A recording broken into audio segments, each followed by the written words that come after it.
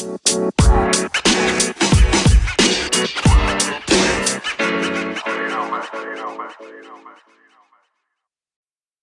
what's up, guys? Welcome back to another episode of Riffing with Clintus. We're continuing our talks with friends of mine, content creators, and overall awesome people. And this week, I have the one, the only, I have the true Vanguard. What's up, buddy? How are you doing today? Hey, doing fantastic. Yourself, my friend? I am fantastic. I am absolutely loving Destiny right now. It's been hard to like put it down and walk away. I hear you. I always say the best Destiny is right after an update, and we have like power to chase, weapons to chase, armor to chase, new activities. It's just like it's almost overwhelming, you know? Yeah, absolutely. You sort of have to make a checklist of things that you need to check off every day. Yeah. I get my powerful drops here and powerful drops here. I want to get a god roll on this one, so I'll probably farm this for a little bit. Yeah, it's good. The first question I want to ask you is you're primarily a PvP player, right? That's your majority of your content that you are known for. I would put it that way. Mm-hmm. Where do you like with a new update like this, when Shadowkeep comes out? What is your normal like process for jumping into new content? Do you typically play the story campaign and kind of explore everything, or do you kind of dabble a little bit and go right back into PvP because you want to get a feeling for that? Talk us through that a little bit. Like what is your new Destiny expansion experience like? Yeah. Well, when new Destiny content comes out, I exhaust all PvE content first, and then I go back into my regular routine with PvP, and then when reset happens, I'll do my raids and stuff like that. PvE is sort of like your veggies. You can't have your meat without eating your veggies. You got to get your veggies done. So, but I am a bit of I'm still a Destiny nerd. I love the story. I love the lore. I don't watch YouTube videos. I just don't, because I'm editing, I'm uploading. I just don't think about going there to view content, except I watch the lore videos for Destiny. I love the story. I watch Bife, I watch Mylan. So I think it's easy for people to think of me as just a PvP guy. Like that's my only interest, but it's not. I really do love getting involved in the universe, the world of Destiny, and participating with my fellow friends and guardians and knocking out our PvE activities. The new Nightfalls are fun and challenging. I enjoy those activities. The new raid is fantastic. I've got like 7 clears on it so far, and nice. Looking forward to jumping back into it and farming for some more god rolls. Like I love playing the PvE content, and I exhaust all of that first before I get back to my regular, mostly PvP routine. Okay, so very similar. I definitely, as a gamer, I love PvP the most. That's my favorite. Mm-hmm. Like for years, all I ever played was just whatever Call of Duty was out, and I just played multiplayer. And year after year was just the new COD. And then when Destiny came out, that's when I started to kind of like get back into PvE, because towards the last couple of CODs, I didn't even play the campaigns. I just went straight to multiplayer and just played multiplayer. So as a gamer, I definitely gravitate towards more PvP. I mean, I love like games like Overwatch and Rainbow Six Siege, and a lot of the BRs, but Destiny being that this all-encompassing world, I tend as a streamer and a content creator, I dabble more with the PvE just because I like talking to chat and I like having interactions and that sort of thing. Yeah. But yeah, very similar. Jump into the PvE content, play the story campaign, kind of try everything out and get a feel for what it is, and then I kind of wait to hear what people such as yourself talk about, like, oh, this gun, this role. And I'm always hunting for PvP roles. Very rarely do I hunt for PvE roles, because I just kind of feel like, yeah, there's optimized loadouts, but you can pretty much use whatever, like it doesn't have to be pinpoint. Whereas PvP, like every little advantage that I can get in PvP, I'm all for it, right? So I'm always like, one of your videos comes out about this role on this gun. I'm like, oh, all right, let's see what I got to farm for now, Sure. I love it. Yeah. So you've got 7 raid clears. Damn. I think I have 2 clears. No, I have 1 clear. I only have 1 clear. But I've gone in like 2 or 3 times and gotten like multiple drops, to a certain point. Yeah. But I think I only have 1 clear so far. But the fact that it's only one of 4 ways to get above 950, like in your armor, like I feel like it's more important to raid than ever, like to get a raid team going. And I keep telling people, I think that people are really intimidated by the raid activities. A lot of people who are casual gamers, they think, okay, well, my gaming time is really my me time. I don't want to talk to people. I don't want to look at anybody, talk to anybody, interact with anybody. I just want to veg out and play. And so because of that approach to gaming that they've had for so long, the idea of raiding with people can be a little bit daunting. And I keep telling people with this raid, especially, the loot is, in my opinion, better than any raid in Destiny 2. The weapons in the pool there with the unique perk combinations they can get, it's just the best raid loot we've ever had in Destiny 2. So I encourage people to try it. And this raid is not, in my opinion, it's not difficult. Like, even at a lower power level, you can clear all the activities. It's just mechanic heavy. So it's just a matter of getting some people together. And there's a lot of people looking for groups on the LFG sites, even on Bungie.net, Reddit, etc. And you can find groups of people who are committed to just having a casual conversation and learning a specific role. And, you know, you can just say, hey, you guys want to bang out the first encounter? You could get the bow or the fusion rifle. And then you can go pursue the chest that's just after it, the hidden chest that's literally 5 minutes of gameplay down the road without any other bosses to fight. You can bang that out with a group pretty easily if you're committed to learning that first encounter. And then you could literally just say, hey, that was fun, guys. We got a raid drop, and then I got a piece of armor and a mod out of that chest. That was felt pretty rewarding. You guys want to do this again next week? You can bang out the next encounter. Watch a guide on it. It's really, if everybody knows how it works, this raid is really not all that difficult.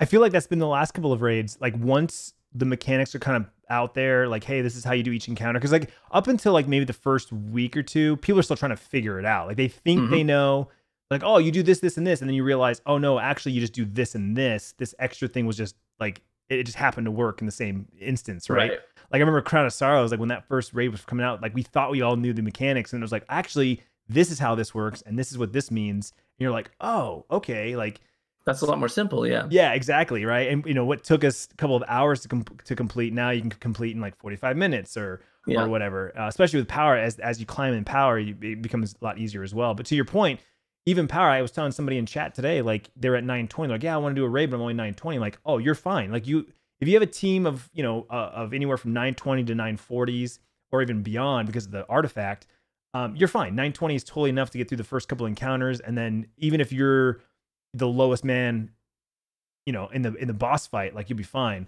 It can still be useful. Yeah, exactly. The hardest part is finding those 5 other individuals to raid with. And I'm like, there's LFGs, there's forums. I mean, hell, I said, go to my Discord. Like, we have LFG channels in there, and people are, you know, just always looking for people to play with, that sort of thing.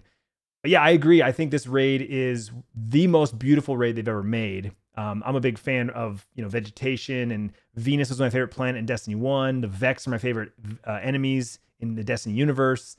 The armor set is modeled after the Season of Osiris, which was my favorite armor set in all of Destiny 2.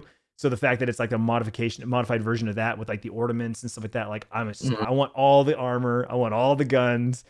And so usually I run a raid maybe 3 or 4 times. And then it's like the only thing I care about is like the exotic at the end. Yeah. But there's no exotic in the raid. It's the divinity, which is like a quest alongside the raid. Is that correct? Sure. Yeah, you do have to do the whole raid to get it, but it's just a checklist of activities. You don't have to cross your fingers and hope 25 clears, 30 clears in that it's going to drop. Right. Exactly. And that's that was the only reason why I would all right, let's go run Last Wish, because I don't have 1,000 voices yet, you know? And at this point, Anarchy is the only one I have left. So Scourge of the Past. Same, man. I got like 30 clears, so it just does not drop for me. Yeah. Yeah. So that's the only raid of the old that that I don't have Accurious either. So I never finished Accurious and got that shotgun from Leviathan. So that's on my list of like eventual to-dos.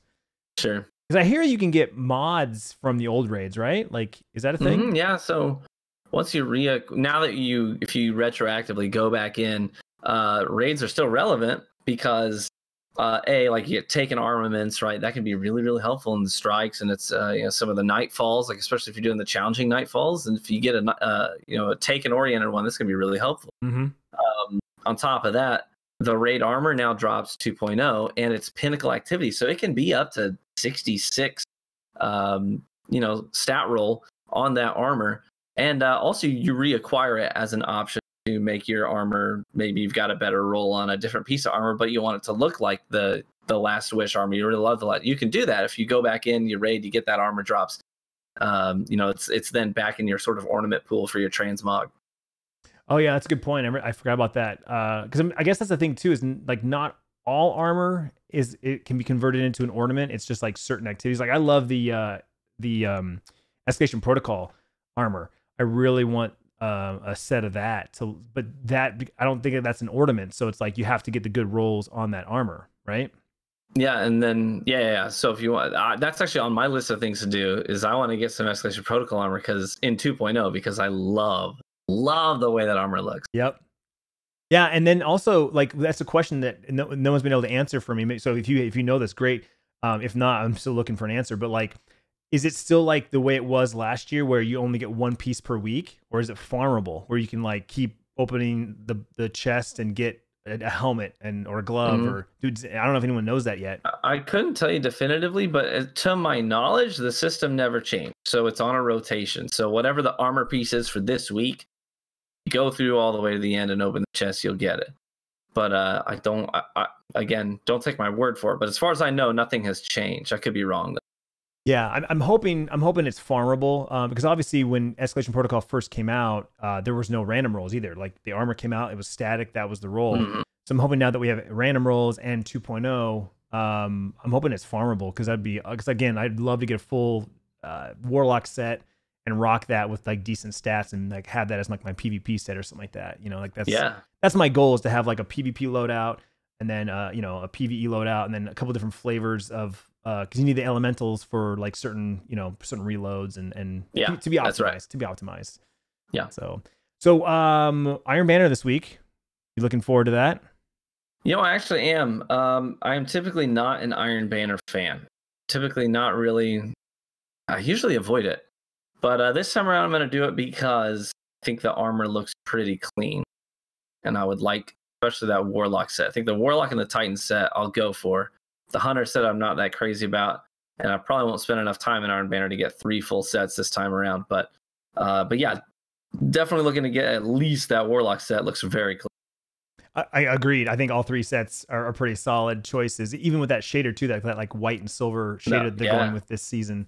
And the fact that those will be ornaments, all the old ornaments work. And again, a pinnacle activity that you can get above 950 drops. So one of the things I've been like focusing on is I just hit 950 on one of my characters. Today I was focused on my Warlock as my main, like making sure that every slot was 950 so that whatever drops I get from Iron Banner will always be that +1 is kind of my goal. And then I can raid and continue. Because I heard the 950s, after 950, all the drops are just +1.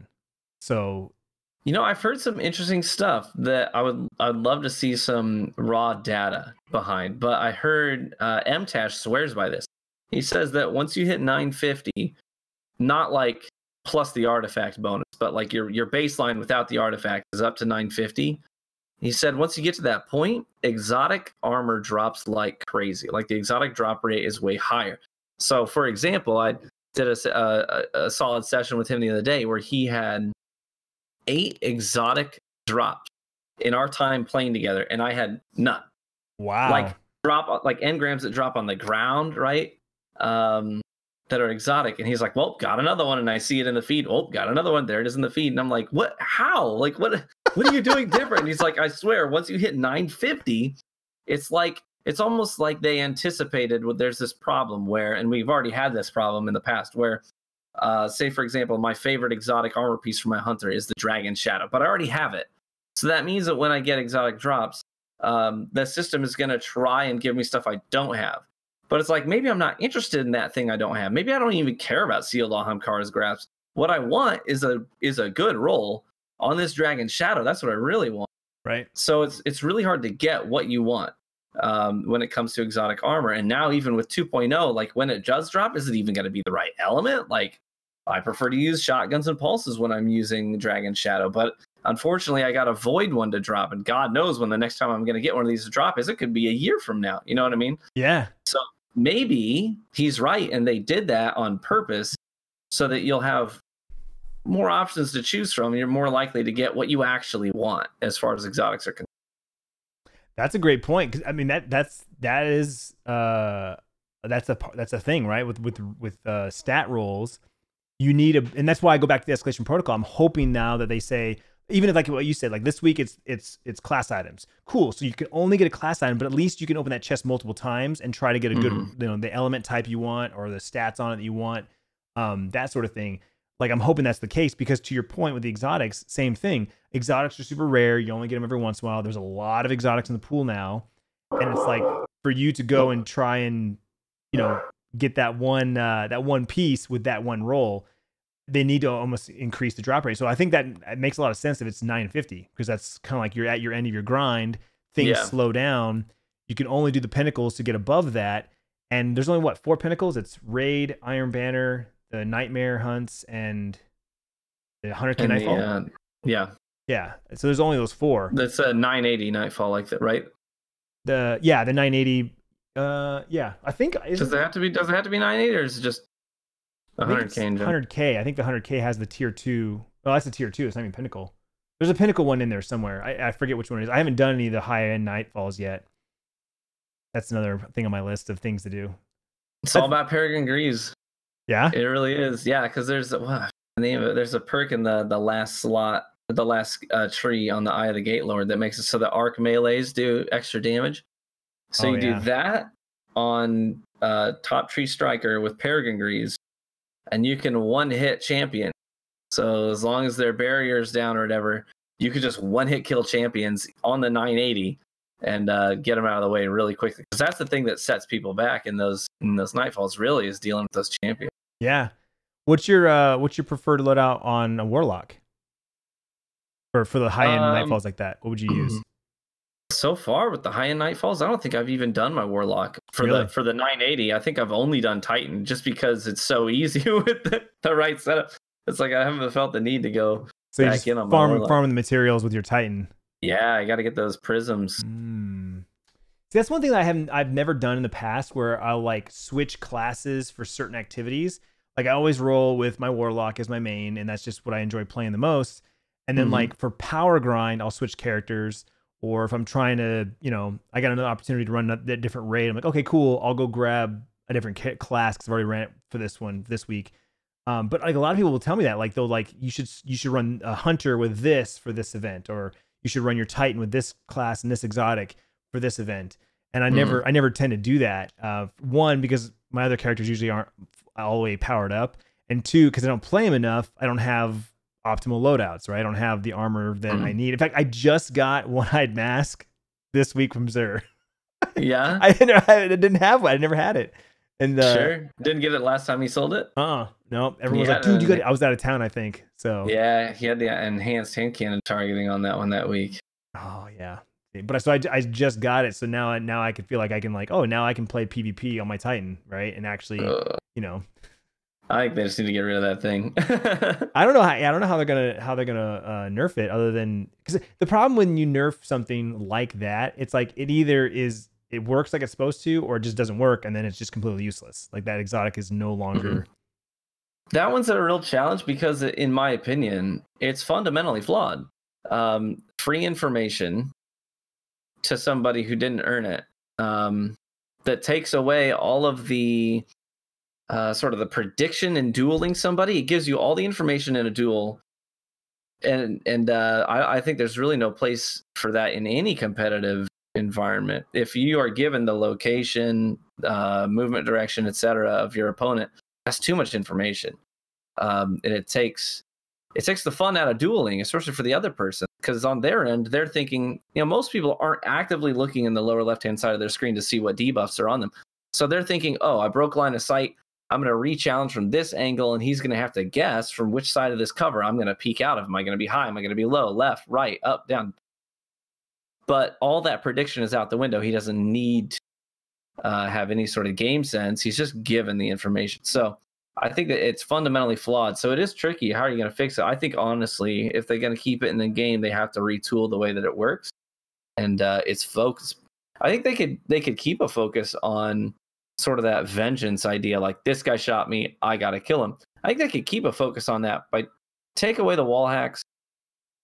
Make it so that if they are actually visible, if line of sight is there, then they're sort of highlighted, almost like a lot of the reticles and the scopes in the game already have this sort of red effect around a target. It highlights them. So just have it do that, so you know which guy of all these people that you can see is the one that if you kill him, you're going to get the healing on. But take away the wall hacks. If he breaks line of sight, you don't know where he is, and that's just my opinion on it. Again, I haven't used it yet. I mean, obviously seen videos like that. I forget. Is it the little red star that's the wall hacks, or do you see like the outline of them like no, it's the red star. So it's center mass. You can see where center mass of that person is going at all time when they are marked for vengeance. Do you prefer that versus the hunter like Night Stalker blades where you see the outline of their body like as like a shadow? You prefer one or the other? I think that fundamentally wall hacks, no matter what shape or form they may take, I don't like them. Okay. I think it's too much information. I think that Bungie did a good thing when they took True Sight and knocked it down to what is just like 3 seconds now. Mm-hmm. Because I think that, quite frankly, it's too much of an advantage to have True Sight at all. 3 seconds, I think, I'm okay with that, I guess. But either way, I don't think that either of them are good in a competitive environment. No, it makes total sense because, like you said, it takes away a lot of the guessing and the opponent's strategy is taken out because, like you said, they don't realize that they're marked, so they don't realize they're being looked at. And they're like, "Oh, I'm gonna get this guy. I'm gonna flank. I'm gonna trick him." And it's like, nope, he's waiting for it. He's hard scoping that. You actually get punished for being a good player, and it just takes away the integrity of dueling in a competitive environment. Yeah, absolutely. Have you had a chance to jump in the solo comp queue yet? Yeah, I got I got to legend in 2 sittings. The first sitting, I got up to 4,400 from 0 to 4,400 just in the solo play. Wow. I decided, well, my buddies are doing their own thing. They're farming PvE. I'm just going to hop into the solo play, see how it feels. And it was great. It was just a few hours. I got up to 4,400. And then the next day I hopped back on and a buddy of mine was on and we duo queued in the regular 3v3 comp playlist and finished that grind out. So I really enjoyed the solo playlist. It was a lot more manageable as a 3v3 environment to offset the deficiencies that you get sometimes with your teammates.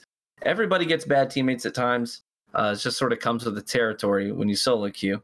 But in 4v4, man, it's really hard to offset bad teammates. 3v3, it's a lot more manageable. So we won several matches where both of my teammates are negative, but you can still make it happen. Sure. And so I really enjoyed that.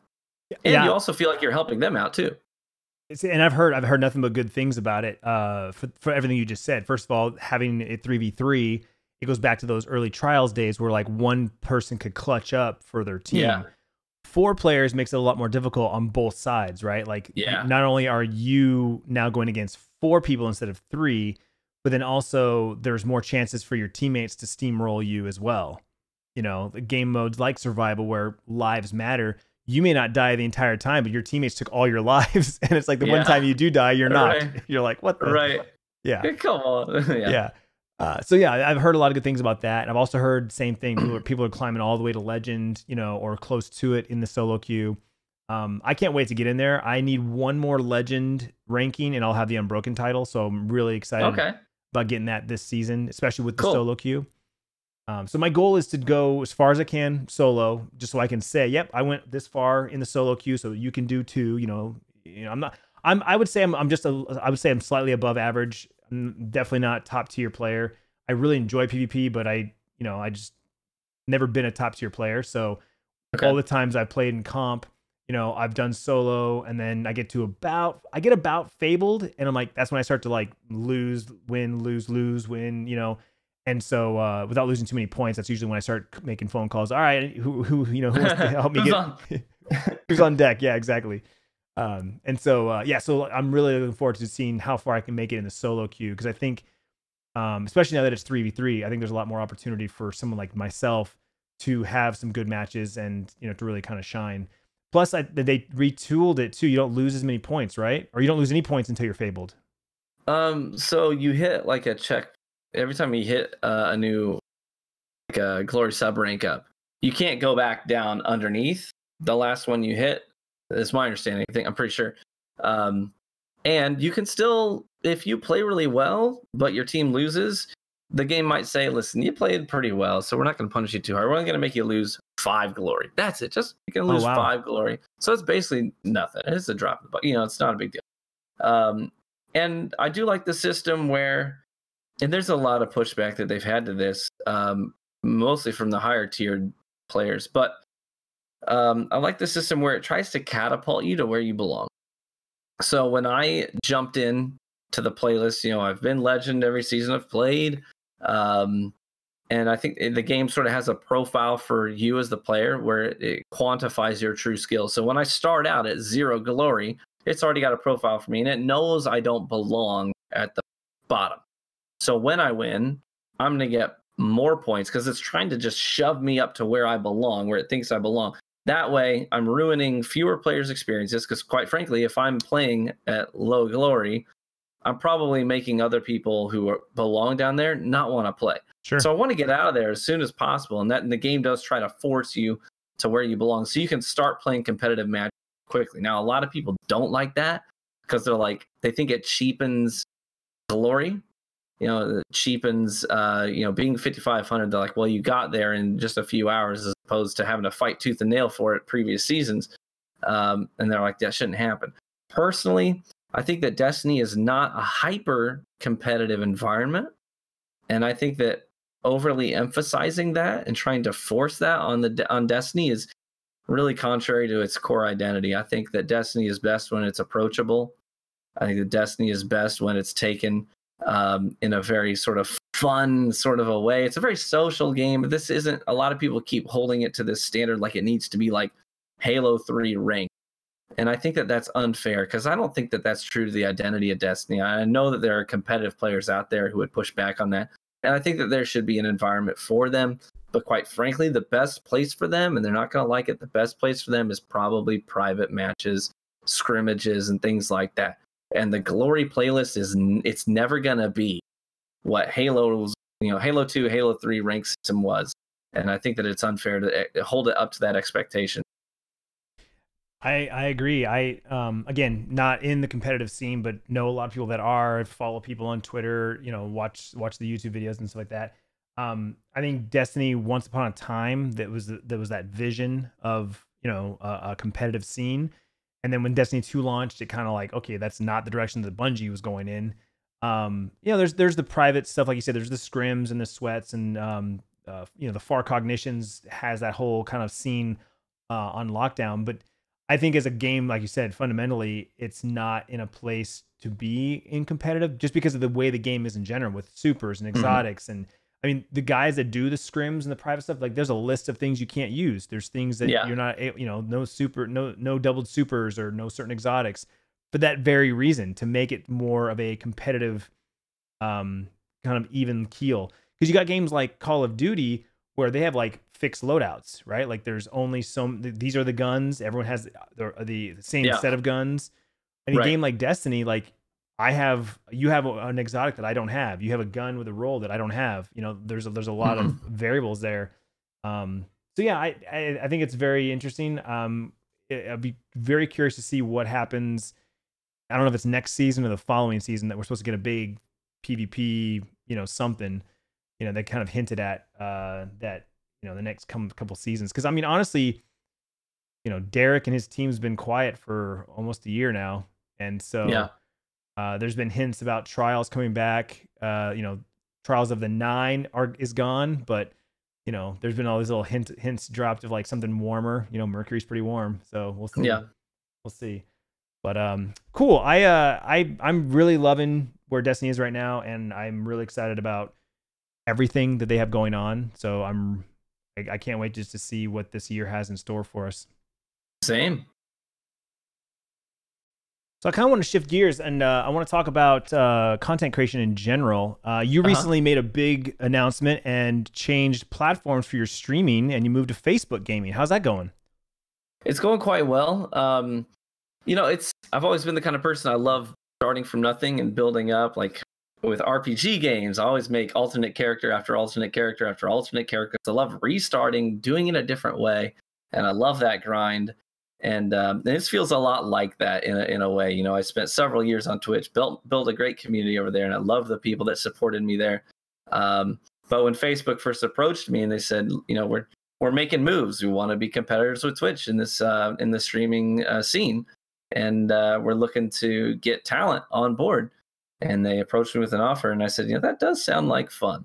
Like there's no, and this is no disrespect to any of the people that streamed to Destiny on Facebook before I got here, but there really wasn't a Destiny scene on Facebook gaming. There wasn't a real community there, and the idea of importing my seed community right into Facebook gaming and trying to build off of that, it sounded like a fun idea. And you know, we're a couple months into it, and I love it. I really do. It's fun to be excited about growth, and just even small growth when your average viewership goes up by 25, 50, 75, and you see that growth again. It's fun to be excited about it again, and I am really jazzed about seeing where it goes. I'm right there with you, man. I love fresh new feelings. Like, I mean, even like Twitch, right? We just got off of TwitchCon a couple of weeks ago, and they announced a bunch of new changes, and like just even something as simple as the dashboard being changed. Like, I love fresh new, you know, everything. And I like change. A lot of people don't like change. A lot of people are like, I want the same thing every day. I like the consistency. I'm a big fan of like changing it up, trying something new. And so yeah, I can definitely respect those vibes of, you're on a new platform, you yourself are using a whole new set of tools, and your dashboard's different and how you do things. Yeah. But then you also are getting, you know, you got your core community that came with you, and now you're building a whole new community. There's other streamers over there that are, you know, are probably supporting you, coming in. You got the Facebook team themselves. I think it's just an exciting time for anyone, let alone a content creator, to have a whole fresh new perspective on something. Yeah. And are you finding like a new audience there? Like, there are people that were looking for Destiny content? Yeah, so actually the majority of my community over there is new viewers, people that weren't part of my Twitch community, and that's really cool. It's been fun to meet new people, to have regulars now that I recognize by name in chat that I never knew before, you know? And I've had a lot of people who they'll come in and they'll be like, man, I've been watching your YouTube videos for years now, but I can never watch your streams because some people, it's like Twitch was blocked at work. You know, they don't let us watch Twitch at work, so I couldn't watch, or maybe it was my hours, my schedule, whatever. But this is just more convenient for them. They're always on Facebook, or Facebook isn't blocked at work. So this is just a lot of new viewership there, meeting a lot of new people. So it's been really fun. That's awesome. That's super cool. And so you're still doing your YouTube content. On average, how many videos are you putting up a week? Well, with Shadowkeep out, that's probably more now. I've been going a little bit more aggressive with it. Generally speaking, I try to get about 4 videos up a week. It's been 5 to 6 lately, with the Shadowkeep content being around, because so much. It's like your potential for growth is so high right after new content drop, and so many times I've not taken advantage of those opportunities, and I've just kept my normal schedule. And I don't really see any significant growth. But meanwhile, I've got friends of mine who are like, man, I've gone really hard these last 2 weeks, and I've seen so much growth because of it. So me and the wife sort of chatted before Shadowkeep dropped well in advance and said, when Shadowkeep drops, this is our schedule, right? We're going to go hard. So the normal routine is, you know, I work my normal, whatever, 9 to 5.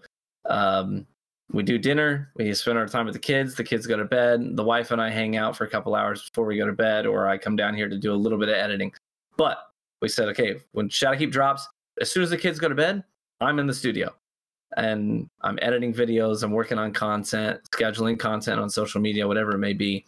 And we're just going to go super hard. And it's like, well, it stinks that we're not going to have as much us time, but we'll make up for it. And this is just a short season where we go really aggressive on the content, and then we can have our us time, later. Oh, that's great. That's exactly where I wanted to go next, because I'm really curious. You're a dad. You've got 2 kids. I don't get to have this conversation with too many dads that are full-time content creators. So that was actually the next question I was going to ask anyway. So we'll just go right there. I'm curious what your schedule looks like. What's a normal day look like for you? You know, because your kids are younger. Is your son in kindergarten? Yep, my son's 5, is in kindergarten now. My daughter's 3, and man, I'm sure you can echo this, but being a full-time content creator and being a dad has so many challenges that a lot of the younger content creators and content creators that aren't parents don't have. You know, I've got my friends who are like, you know, we're going to grind this hard and this is when we're going to get online, and we're just going to edit for hours and then we'll just jump right back into it. And can't do that. Like, I can't. You know, you got the kids, and while it might be unfair to the spouse at times, she can be understanding. Kids don't understand, you know, they don't see you.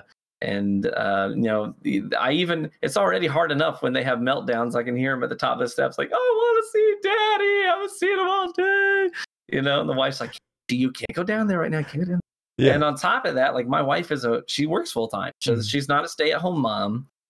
So when I do stuff like this and I work later hours and I work longer because of content, it means that she's picking up slack. Like, you know, she works full time, but then it's like she goes from work to home just to be to go solo with the kids.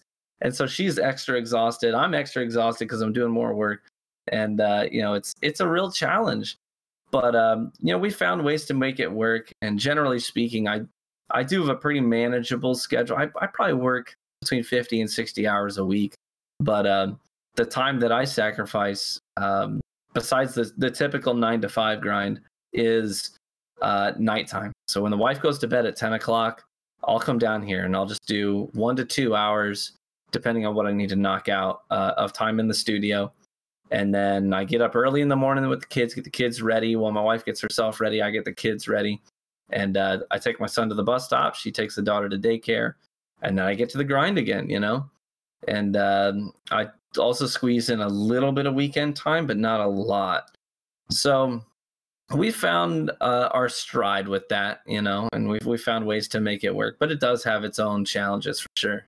But we try to sacrifice as few hours where the kids are home as possible. So my time working while the kids are awake at home is very limited. I only have Sunday afternoon for like 2 hours is the only time out of the whole week where the kids are home and awake and I'm working.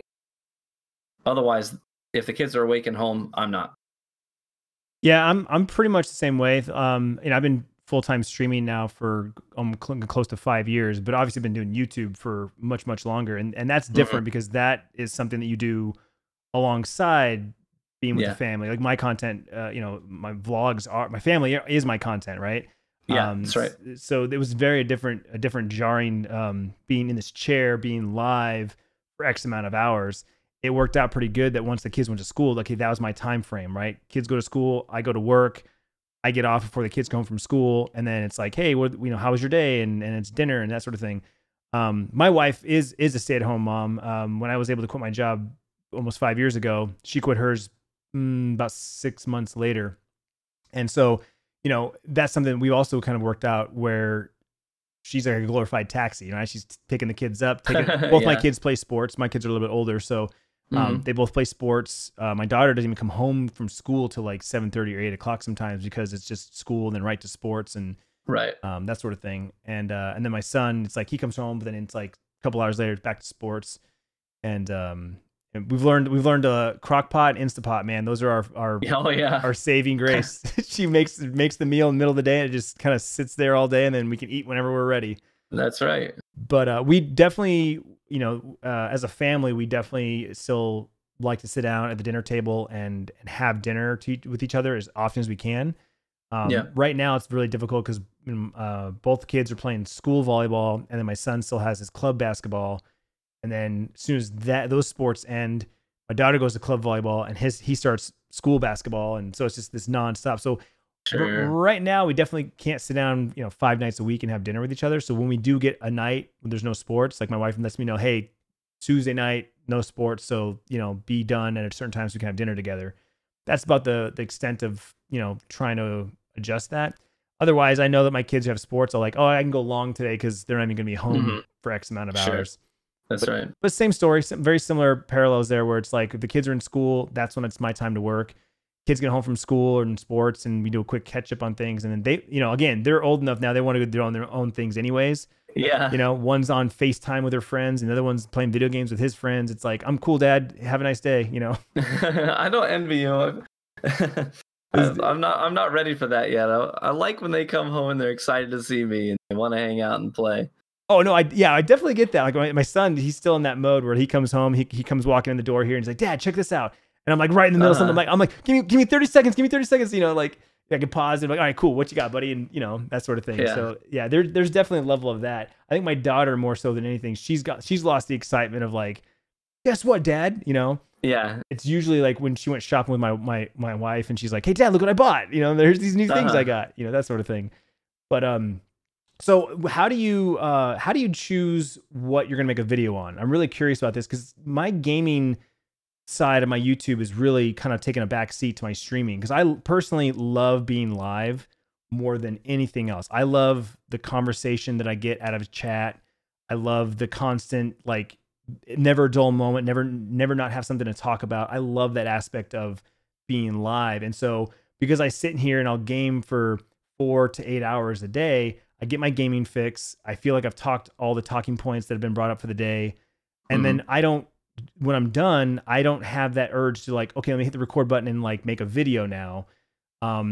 What kind of things does it come from your streams and conversations, or do you already have like a checklist of things you want to do? Walk me through like how you come up with some of your video ideas. Yeah. So I've learned, because I've learned that time is precious, waste as little as possible. So my rule is when I start my stream at the beginning of the day, I stream that whole day with a video in mind. So when I'm getting my stream set up and I'm looking at Destiny Item Manager, it's okay, well, what weapon am I going to feature today? Because I'm going to make a video on it tonight. Or what loadout, what build, what sort of thing do I want to highlight? Or do I want to talk about something in the game? Like, for example, this morning I had a video go live, and it was all about this idea that people are concerned about is, are we in like a really campy meta? Is Shadowkeep a scout rifle, pulse rifle, sit back, campy meta? Pardon me. So the last time I played, I used a scout rifle, and I carried on my stream like I normally would. I engaged my community, had conversations with them, but I'm playing because I have a video in mind that I want to edit later. So that helps me out a lot, because before I had that rule, what I found was that I'd get to the end of the day and I'd come down to my studio. I had all this gameplay from that was recorded from my stream session, and I'd sit there for half hour, 45 minutes, sometimes an hour, trying to think about what can I do with this gameplay. So I found that it saves me time. I get more sleep. I have more uploads, a more consistent upload schedule if I stream with a video in mind. So I always make that decision at the beginning of the day, so that when I go into editing at the end of the day, I've already got a plan. I've already got gameplay that is relevant to my topic, whatever it may be. Fantastic. I never even thought about that. It goes back to, I think, with any good content creation is having a plan and having an idea in mind before you take the next step. Because then, like you said, every step you take after that, you kind of already have the path lined out for you. Yeah. Oh, never would have thought about that, actually. I guess too, would you say that like most of your videos are PvP centric? Oh yeah, undoubtedly. Most of my stuff is PvP centric. I have some PvE uploads every now and then, sure. Or I talk just topical videos where I talk about what's going on in the Destiny culture and the Destiny scene. But yeah, I do prefer to focus on PvP because I think when I established my brand early on, I created this expectation from my community that I would be a PvP centric person. So my PvE stuff really doesn't get the greatest reception. I've had some gems here and there where they'll get 6-figure viewership, but for the most part, my PvE content is a waste of my time, because this is the one video I always use as an example. But when Last Wish came out, and a lot of people were really struggling with that Shuro-Chi checkpoint on week 1, because it was a bit of a challenge with the power that we were sitting at to get through all those various tiers of that tower with Shuro-Chi, getting the runes correct, making sure you're getting enough damage to move on to the next phase without getting wiped. So I spent a whole lot of time on a great raid guide for that encounter with multiple perspectives, talking about every individual role, every possible outcome, every combatant you could face, what they'll hit you with. And it was just so detailed and so well done. And the people that watched it gave great feedback. They're like, this is a phenomenal raid guide. Like, this was perfect for my team. We cleared this on our first try after watching this video. And we had been struggling for hours. And the thing is, that video got like 12,000 views, which for my channel is terrible. And so for my time investment on that video, because I spent 3 times as much time on that video than I do my PvP videos, but to get a third of the viewership for 3 times the investment is a terrible, terrible dividend to reap from that.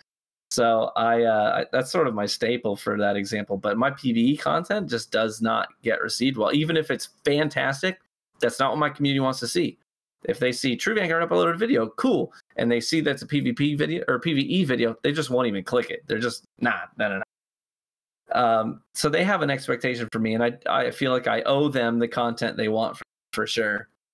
I don't want to be a content creator that's always like, well, I'm going to upload whatever I feel like, and you got to deal with it. It's like, nah, that's not really how it works. Like, Coca-Cola doesn't say, we're going to make a soda that you guys hate, but we believe in it, and we're going to put it on the shelves whether you buy it or not. Like, that's not how business works. No, you put out the product they want. So my community wants PvP. Hey, the majority of my content is going to be PvP. It's funny you say that, because I struggle with that, because like with my vlog channel, it's gone through multiple issues with YouTube and YouTube changing their stuff. I'm at the point now with that channel specifically. I'm like, yeah, I'm just gonna vlog and do what I want, and it is what it is. And like I know I've lost a big chunk of my viewership, and because they want like specific things with the kids, and I'm just kind of like, kids are old, like, So it's funny you say that, because that's exactly, it is true. It's 100% true. And like I have my moments where I'm like, well, maybe I should make more vlogs like this, or even on the gaming side, like, people want Fortnite and people want Minecraft, and I'm like, I don't play those games, and I'm like, it's rough, because the audience wants it, and if I make a video, it'll kill it. But it's like, it's hard to choose where to put your time, like you said, right? Like you want to make that PvE video, but you're like, is it worth my time? Like, yeah, I know too many content creators who are friends of mine who had fantastic communities, great viewership, wonderful metrics, but they burnt themselves out on whatever it was, probably Destiny. They were good friends of mine. I've got a few people that I can think of without naming names who had fantastic Destiny metrics, but they got tired of Destiny. And they're like, I really just want to stream this game that's 5 years old that I love. And they're like, I don't care. If people show up, they show up. If they don't, they don't. And what they did is they killed their brand. It's 2-3 years after they made that decision. They can't get anywhere close to the numbers they had before they made that decision. And so it's like, I understand that, and I respect that decision to say, this is me and this is what I'm going to do. I totally get that.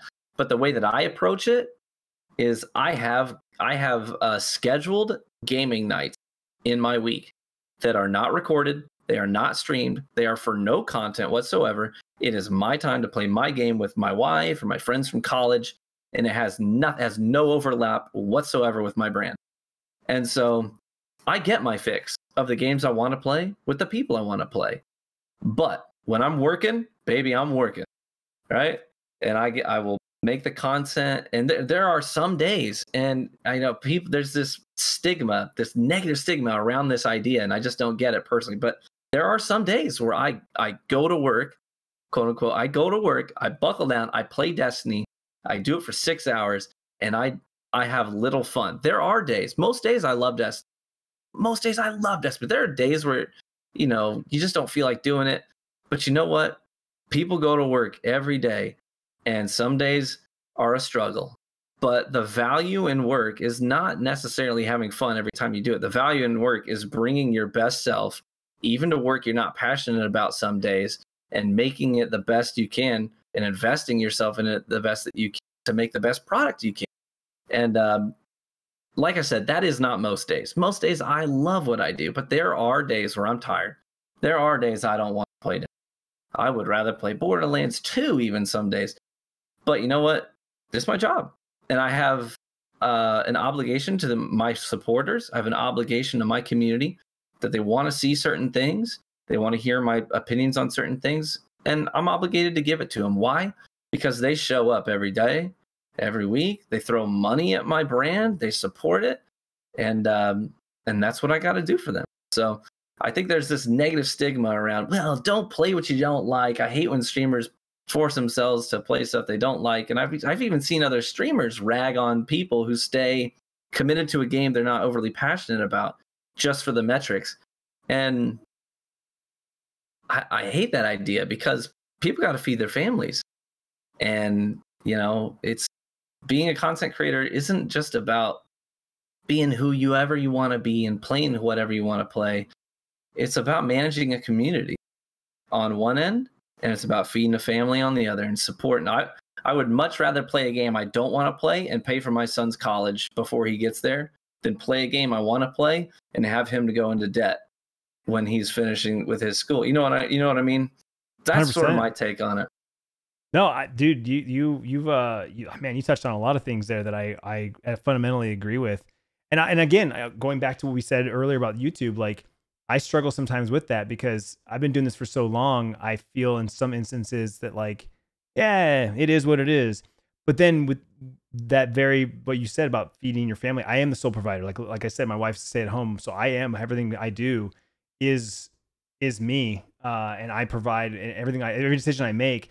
And a couple of years ago, I decided to diversify, and that's when I moved to Twitch. And last year I started the podcast, and I work with a couple of different sponsors and brands, and we have a pretty steady flow of sponsored content for the vlog channel. But yeah, I mean, there's a lot of decisions that we have to make on multiple fronts for, like you said, what's good for the business, what's good for myself, what's good for the community. But at the end of the day, we made that decision to make this a business and make this our job. Because I think that's the other part too, is like, we all get into it for fun. We all get into it in the beginning as a hobby, like, oh, I'm playing video games anyways, I might as well record it, or I might as well go live. Right. Yeah. But at this point, 2019, like, it is a full-fledged business, career, job path that a lot of people want to pursue, right? And like I think the stigma is like, oh, if you go into it with the mindset of it's, you're doing it for money, you're doing it wrong. And it's like, not necessarily. People like know they want to start a restaurant. Like, you love to cook, I want to start a restaurant. You're going into that knowing that the goal is to make money, to make a living. Absolutely.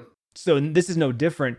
It's all about the realistic expectations that it's going to take a long time, and that it may not ever, I use a basketball analogy all the time for content creation, because I get asked a lot about on the YouTube side from kids, like, advice for starting a YouTube channel, or, how'd you get subs and views? And I always use like the basketball analogy. Like, anybody can pick up a basketball and dribble it, shoot it. They might play on a YMCA team or a club team. They might play for their school team, but only a select, like, 1% ever make it to the NBA, right? And then even of that percentage, that very small percentage that make it to the NBA, there's even a smaller percentage that actually become well known, that actually get to play. There's a lot of guys that play on professional sports teams that never actually get to play, right? Yeah. They ride the bench. They're the second or third string. But if their team wins, they get a ring, they get recognition, and they're still making a decent wage. So I use that analogy all the time, just because that multifaceted approach is very similar to content creation. The difference, though, is there isn't a gatekeeper there that says, you know what, you're just not good enough to be a YouTuber. You're just not good enough to be, a streamer. Yeah. You can indefinitely continue to pursue it and try. And that's where that realistic expectation comes into play, is going like, I'm okay with this is as good as it's going to get. And I think a lot of people, before they even get to that part, give up because they're like, it's not happening fast enough for them, or, they're not seeing the results that they thought they were going to. They look at someone else and go, I'm doing the same thing they're doing. Why am I not getting the views, or why am I not getting the follows, or whatever? Yeah. And I think, like you said, once you make a decision that this is a career path or a business, you kind of have to start to change the way that you look at things. Yeah. And again, as someone who's been doing it for a while, like, I have to check myself sometimes and be like, that's what I want to do, but this is probably what I should do. And I have to make those decisions. Even with my time, like, where do I put my time now that I have multifacets of the business? It's like, all right, I got an hour. What platform should I be putting my time into? Should I be working on stream stuff? Should I be maybe editing another video or working on a new thumbnail? Or, should I be lining up my next podcast guest or whatever, like picking and choosing where you spend your time. So do you typically, you said you're up in the morning with your kids, then you do your streams. Now that you're on Facebook, are you doing like 2 4-hour blocks, or how are you dividing up your time for streaming now? So my requirements from Facebook is they want, part of my deal with them is I'm required to hit 80 hours of streaming a month. Which was, it was kind of funny actually when they said that, and my reaction was, oh, okay, that's no problem. And they're like, really? I was like, yeah, it's no problem. I'm used to Twitch, right? I do 110, 120 hours in a month. And they're like, man, you're different than the YouTube streamers that we contact. I'm like, how so? And they're like, well, we tell YouTube streamers we want 80 hours, and they're like, oh man. So I was no, yeah, I'll try. Which I thought was interesting. I think there's obviously reasons behind that because of algorithm stuff and upload, the way that messes with your uploads. But I just thought that was kind of funny. But anyways, yes, they require 80 hours a month, which for me has given me an opportunity to sort of let off the gas with streamer hours. And it's actually kind of a relief because with Facebook, it's not like Twitch. With Twitch, if you're live, your page is active. If you're not live, it's dead air.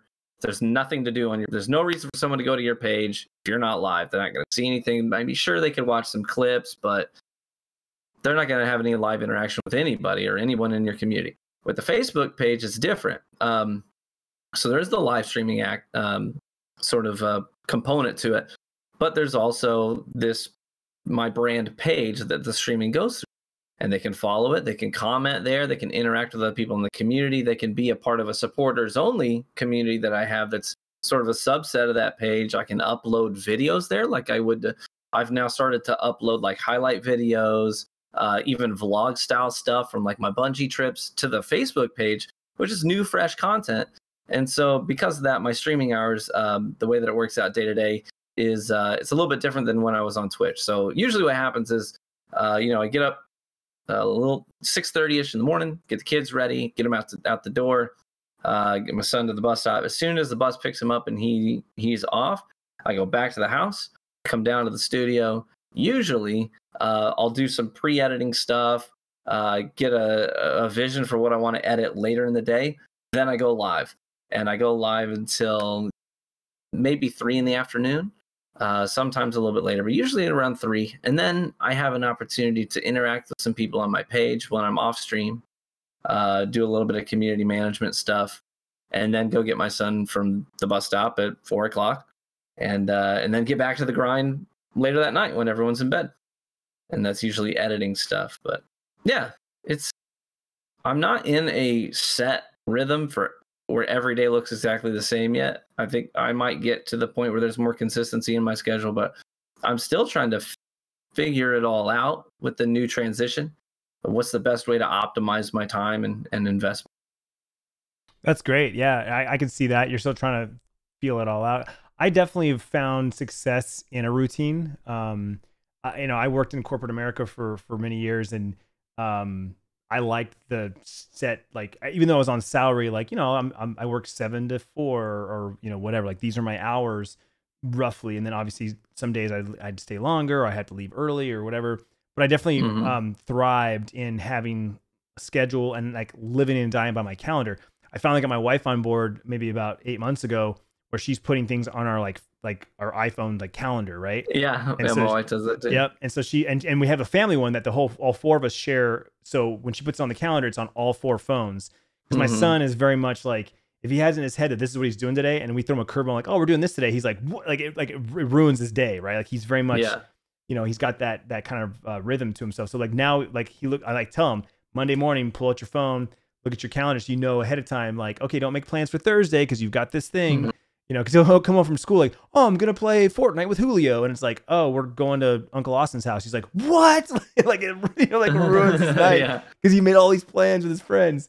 But so I'm definitely much of a routine person. And when I find success in a routine, I actually, like, for example, I get up at 6 in the morning and I go for a walk, right? And it's starting to get the sun's going down sooner and staying up later. So I might start to adjust that to maybe more 7 a.m. because now it's like dark when I'm going for my walks, and it's getting a little chilly too. I don't like talking about weather because everyone like you shut up, Clint. You don't have cold weather. we have hot weather, but we don't have cold weather. It's still cold though. So I go for my walks and then I listen to some podcasts and sometimes it's Destiny stuff, sometimes it's inspirational, sometimes it's business, sometimes it's just straight comedy. Come home, kids go off to school, eat some breakfast, kind of catch up on what's going on in the world of maybe Destiny or what's going on in gaming. And then I do my stream and same thing. I go till about 3-4 o'clock ish. Kids get home from school. Like I said, if I know that I've got some extra time, I might go long. If the wife is going to be gone, the kids are going to be gone. But otherwise, it's the same. Yeah, get off, kids come home from school. It's dinner, it's sports right now because the kids are in sports. And then I've got my wife. My wife's a early bird as well. So she goes to bed early. Got the same 3 hours at night to kind of work on whatever. It just depends on how my day went. Because sometimes I'm just I know I've got work to do, but I don't feel like doing any work. So my work at that point is like you said, Discord, community management, or maybe going through and replying to some emails that I been putting off or something like that. Sure, that sort of thing. Well, right on, man. It sounds like things are going very well, and we've got a bright future ahead of us with Destiny and Bungie and all that. Yeah. Have you been playing anything else prior to Shadowkeep? Did you play Borderlands at all, or? Yeah, so I played Borderlands 3 quite a bit. And I still do play it. It's one of my offline games that I play with my buddies from college. We have a group of 4. That's my real tight knit group of friends. Is me, my wife, and so I'll show the gamer tags. Cherby and Clinically Lazy that's our 4, and they're 2 of our buddies from college. And we talk every day in text messages, and we have an ongoing group text message. And so usually 3 nights a week, we all get together in Discord and we play a game together. It's usually Borderlands 3 lately has been very popular, or Sea of Thieves, a great piratey game, very whimsical. And we even do some throwback stuff like Left 4 Dead 1 and 2. Ghost Recon just came out and has some really fun cooperative stuff to it as well. So yeah, I play a fair number of games other than Destiny. Like you said, you have those off stream games where it's just no pressure, just for funsies. Now, did your wife and you go to college together? Yeah, so we met at college. I knew who she was because I'm a coffee addict, and she worked at she was a barista at the coffee shop on campus, and so I always thought she was pretty foxy, and never had the gumption to talk to her until it was actually on my 20th birthday that we had the first class of a new semester, and I'm a sit in the front kind of person when it comes to classes because I check out very easily. I have a wandering mind, and I know that if I don't sit in the front, I will get nothing out of it. I'll just be spacing out and I won't be engaged. So I'm always a sit in the front kind of person. So I don't even remember why, but I was running late for some reason, and I'm very much against running late. I hate being late to stuff. So I come running into the class, and I open the door, and everyone's already there, and they've already started, and there's 2 seats left. And one, I see, the very first one I see is right up in front, and I'm thinking, okay, that's where I got to go, because that's my normal thing, right? But then I see one other seat, and it's in the very back, right next to this cute barista from the coffee shop. And I was like, hold up.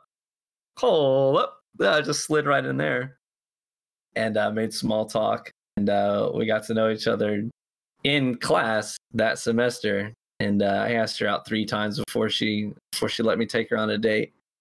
And I found out that she was a gamer. She grew up with 2 brothers. They played a lot of Halo. And so that was one of the very first things we did. Not the very, but one of the first things we ever did, just the 2 of us. I was like, do you want to come back to my dorm room and play Halo? That's She's awesome. like, yes. That is awesome. awesome. Yes, I do. So while most guys were bringing the girls back to the dorm room for something else, I was bringing her back for Halo. And we sat on the couch in my dorm room, we played some Halo 3, and it was a good time. And I was like, I got to keep this one around. So that is amazing. That was actually my next question, is because you said you're playing games with her now, but was she always a gamer? So you met her, she was a gamer, you guys hit it off right away. She made good coffee and she played video games and she was smoking hot. I was like, it's a perfect package. You're like, where's that ring? I get that ring now. Yeah, that's exactly right. Oh man, that's awesome. That's awesome. Yeah, my wife and I met in high school and not have anything in common. Like it's we always joke that like we're opposites and yet we attract, like it's that cliche of like opposites attract. Like we're opposites and somehow it just works.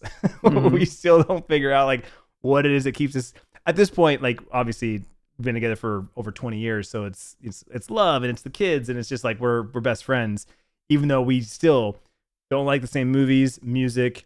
I'm into video games and like social. I'm an extrovert. She's an introvert. Like we are opposites through and through. And yet it's like, you know, we're a perfect match. Cause like I said, I work all the time. She makes sure that I have lights and water and clean, you know, food and stuff like that. So it works out pretty good. That's great. What's your wife's whole thought on, like, obviously you've been doing this for a while, but like the whole process of you becoming a content creator, going full time, you've had a lot of opportunity, a lot of times where you've made the decision to go all in on something. Obviously she's been supportive of that, but like, talk me through like how that works, because you guys do have kids and she is still, you know, she works, she has a job and all that. So like, how does that work with you guys, your relationship? Yeah, it's certainly had its own challenges at various times, but you know, my wife surprises me, and I guess I shouldn't be surprised anymore, but she surprises me pretty much daily with how supportive she is of the kind of work that I do. And not just supportive, like, yeah, you go do it, but she's been a partner of mine with a lot of the decisions we've made together. A lot of the directions with sort of my brand stuff, she has had influence on. A lot of like the merchandise, like she set up the whole merch store. She's really passionate. She's like, oh yeah, let's do this. And she's like partnering with me with it. So it's been a lot of fun. In fact, she has admin login information for a lot of my social media. And so there are times where, you know, she'll just holler at me from the other room, like, did you see that so-and-so sent you a message? They want you to talk, you know? And so it's like, oh yeah, thanks. And she gives me these reminders to keep me engaged with people. So yeah, she's not been like a background, yes, I endorse you doing this sort of person. She's been a partner and a teammate with mine throughout the whole journey. And part of that is, you know, what she's passionate about, her education, et cetera.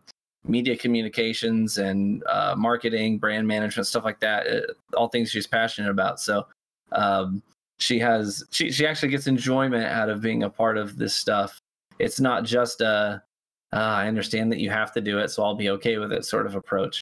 So in fact, for the raid race, right, the Garden of Salvation raid race, I was in that raid for 19 straight hours. And when it launched, and my wife knew going into it, you know, we talked, she's like, I understand that you're going to be unavailable, but it wasn't just that. It wasn't like, go do your thing and we'll be fine. She brought me water.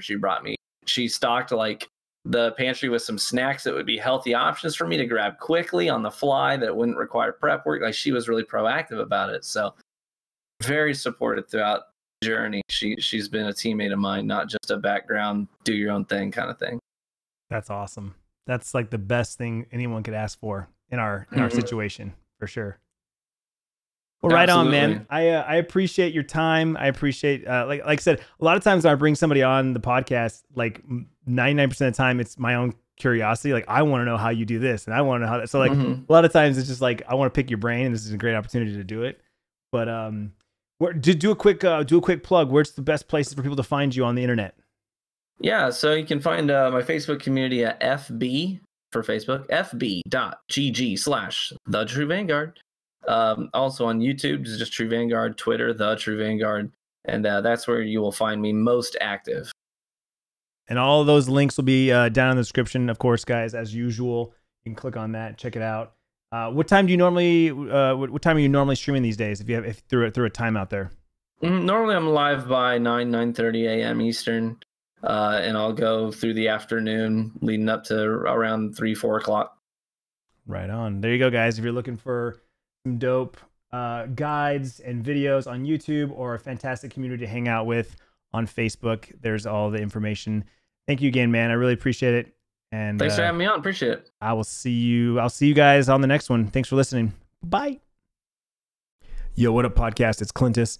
I just want to do a quick shout out to all my social and where you can find my content. You may only know me for one thing or the other, but I want to throw it all on the table for you. so you know where to find it.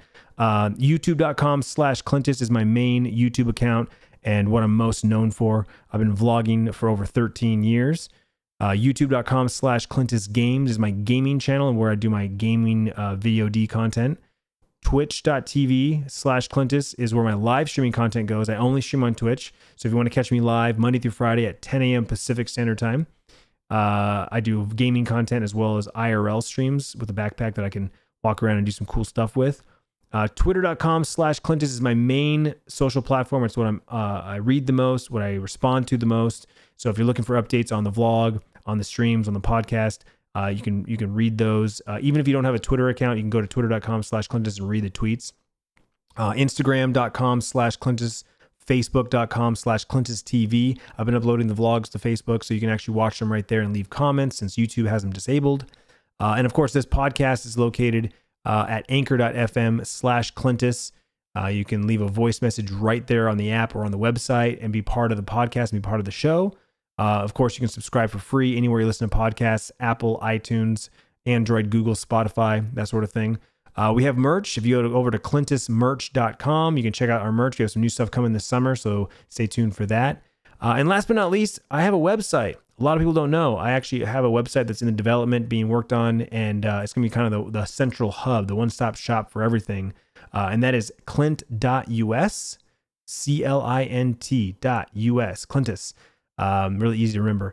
You head on over there, you can read up my history, any updates, our sponsors and partners, and that sort of thing. So thanks so much for listening, and I will see you guys on the internet.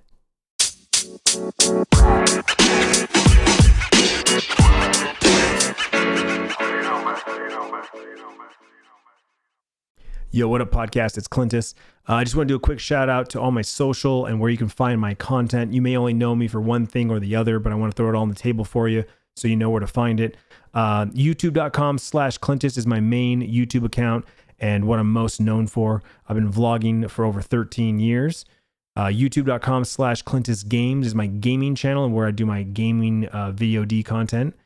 Twitch.tv/Clintus is where my live streaming content goes. I only stream on Twitch. So if you want to catch me live Monday through Friday at 10 a.m. Pacific Standard Time, I do gaming content as well as IRL streams with a backpack that I can walk around and do some cool stuff with. Twitter.com/Clintus is my main social platform. It's what I read the most, what I respond to the most. So if you're looking for updates on the vlog, on the streams, on the podcast, you can read those. Even if you don't have a Twitter account, you can go to twitter.com/Clintus and read the tweets.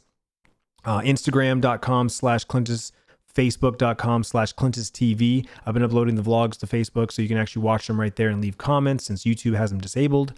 And of course, this podcast is located at anchor.fm/Clintus. You can leave a voice message right there on the app or on the website and be part of the podcast and be part of the show. Of course, you can subscribe for free anywhere you listen to podcasts: Apple, iTunes, Android, Google, Spotify, that sort of thing. We have merch. If you go over to clintusmerch.com, you can check out our merch. We have some new stuff coming this summer, so stay tuned for that. And last but not least, I have a website. A lot of people don't know. I actually have a website that's in the development, being worked on, and it's going to be kind of the central hub, the one-stop shop for everything. And that is clint.us, CLINT.us, Clintus. Really easy to remember. You head on over there, you can read up my history, any updates, our sponsors and partners, and that sort of thing. So thanks so much for listening, and I will see you guys on the internet.